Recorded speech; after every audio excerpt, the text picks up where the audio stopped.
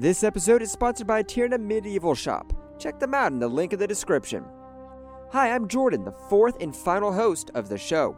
Welcome to Medieval, and thanks for joining us, not only to you listeners, but also to our first guest on the show.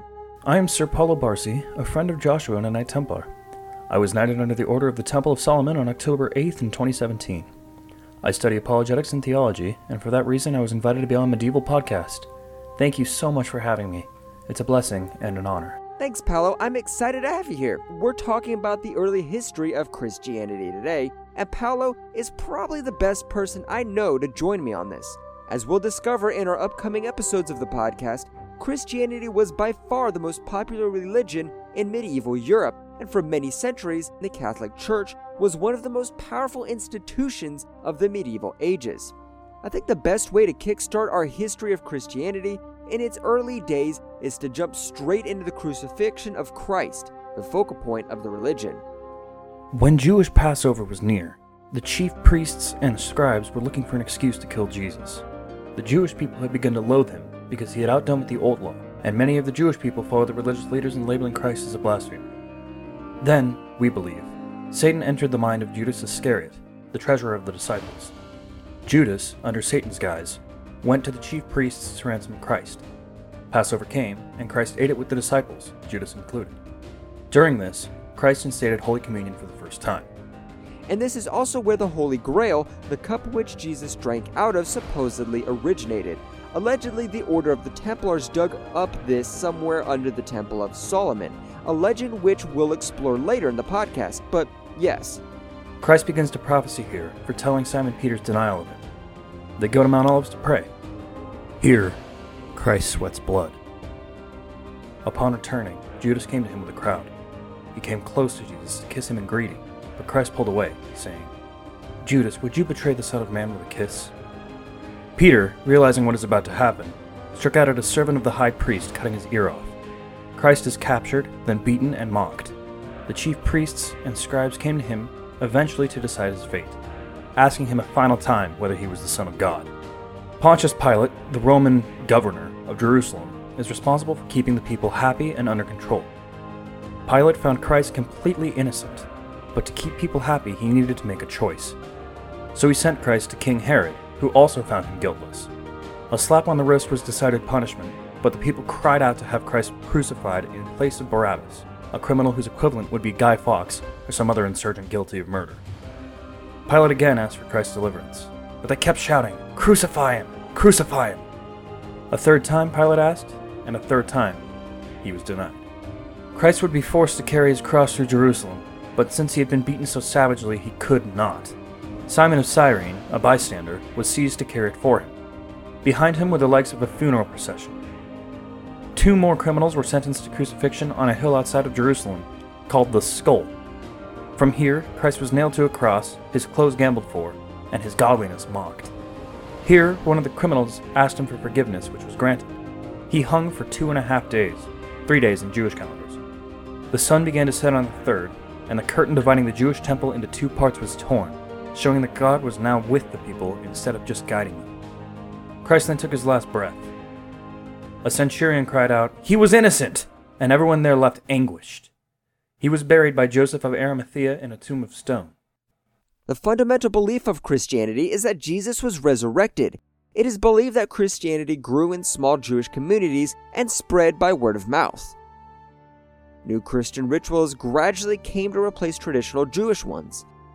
However, as the Christians gained popularity, they attracted attention from people in power, especially those in the Roman Empire, Saul of Tarsus being one of them. In Acts, throughout chapter 8, Saul's atrocities are detailed. In chapter 9, Saul is one of the greatest persecutors of Christians, not too far from Nero. Saul is on his way to Damascus to apprehend more Christians when God appears to him in a blinding light. Saul falls to his face, hearing a voice say around him, "Saul, Saul, why are you persecuting me?" Saul asks, "Who are you, Lord?" already knowing he speaks to God. "I am Jesus, whom you are persecuting. But rise and enter the city, and you will be told what to do." When Saul rose from the ground, he was blind. When Ananias laid his hands on Saul to restore his sight, he was filled with the Holy Spirit. Scale-like objects fell from his eyes, and he immediately went and was baptized. After this, he became one of the most vivacious preachers in all Christendom. Saul changes his name to Paul to show how he changed from persecuting the Christians to an extremely dedicated preacher. I'm actually named after him. For 30 years, he traveled across the Mediterranean in the Roman Empire, probably covering about 10,000 miles. He approached city after city, town after town, village after village, preaching Pauline Christianity. Holding that the message of Jesus was for everyone, he focused on teaching his ideas to both Jews and non-Jews. Considering Paul was one of the greatest persecutor of Christians and seeing how he became an apostle to the Gentiles, converting hundreds if not thousands of people, I would say his conversion was insanely significant. Paul was responsible for the far reach of Christianity, and he laid the foundations for what would eventually become the Eastern Orthodox Church. Somewhere between 63 and 67 AD, Paul was persecuted and killed by the Roman Emperor Nero, his death coinciding with the crucifixion of one of Jesus' disciples, Peter. Believing he was not worthy of suffering the same death of his Lord, Peter demanded to be crucified upside down. He is usually recognized as the very first pope of the Catholic Church and was granted this role when Jesus told him he would build his church upon the rock being Peter, often called the prime minister of the 12 apostles. Peter was the first bishop of Rome, making him pope. The papacy evolved out of the Bishop of Rome, or Pontifex Maximus, which had been the leader of Roman paganism for hundreds of years prior to Christianity. However, the Pope became the term for the highest office in the Roman Catholic Church. The Bishop of Rome is the head of the Catholic Church, and the Catholics believe the Pope is elected by God through the cardinals. Before you Americans ask, no, not the baseball team. All popes are recognized as successors of St. Peter. Peter's earliest successors gave their lives for the furthering of the Christian cause, and they faced cruel persecution from the Romans. Stephen and James, for example, were a couple of the first Christian martyrs. Christianity was an urban faith and established itself in the major city centers of Roman Empire. Since Christians did not agree with the pagan custom of burning dead bodies, they constructed expansive underground tunnels called catacombs, where they could bury the dead. The catacombs were huge labyrinths, often several miles long. There are more than 60 discovered catacombs in Rome alone, but only 5 are open to the public. Even though the intended use of the catacombs was for dead bodies, it is widely believed that the Christians hid from Roman persecution in the catacombs, generation after generation, making use of these winding tunnels to practice their religion away from the public Roman eye. I've had the luck to be inside them. I don't believe Christians hid for centuries inside them, but I do believe they were used as a meeting and hiding place as the need arose. The common Jesus fish you see is actually descended from this time. It was a nonverbal way for Christians to identify each other. One would draw a curve in the dirt, and if the other completed it into the fish, both would know the other was Christian. There were several mass persecutions of Christians. Even so, by the 4th century, Christianity was the most dominant religious force in the empire and had gained the recognition of all the most powerful and illustrious figures in the empire. Finally, in 311, the Edict of Toleration put an end to the persecution of Christians. 2 years later, the Emperor Constantine, who was miraculously converted to Christianity during a battle, legalized the religion. I feel like it was a joyous occasion, especially after Nero's shadow. Finally having your faith be allowed in the capital of the world would feel like a triumph to me. I'd be running in the streets shouting, Jesus Christus est vivere, as loud as I could. In the year 325, a large group of heretics, led by a priest in Egypt, began questioning Christ's divinity. So a massive gathering of priests and bishops was called under Constantine to meet in Nicaea. It was the first gathering of these members in Christendom. The council condemned Arius and Arian Christianity, Emperor Constantine exiling Arius and establishing the Nicene Creed. It held that Jesus was equal with God and that Jesus was the Messiah. The creed defines what we Catholics believe. Everything. In other words, like the reminders on our phones, the Nicene Creed reminds us why we go to Mass each week and try to live a Christ-like life outside the doors of the church. It's a summary of everything we believe in. While fads come and go, a simple profession of faith is still as relevant today as it was nearly 1700 years ago.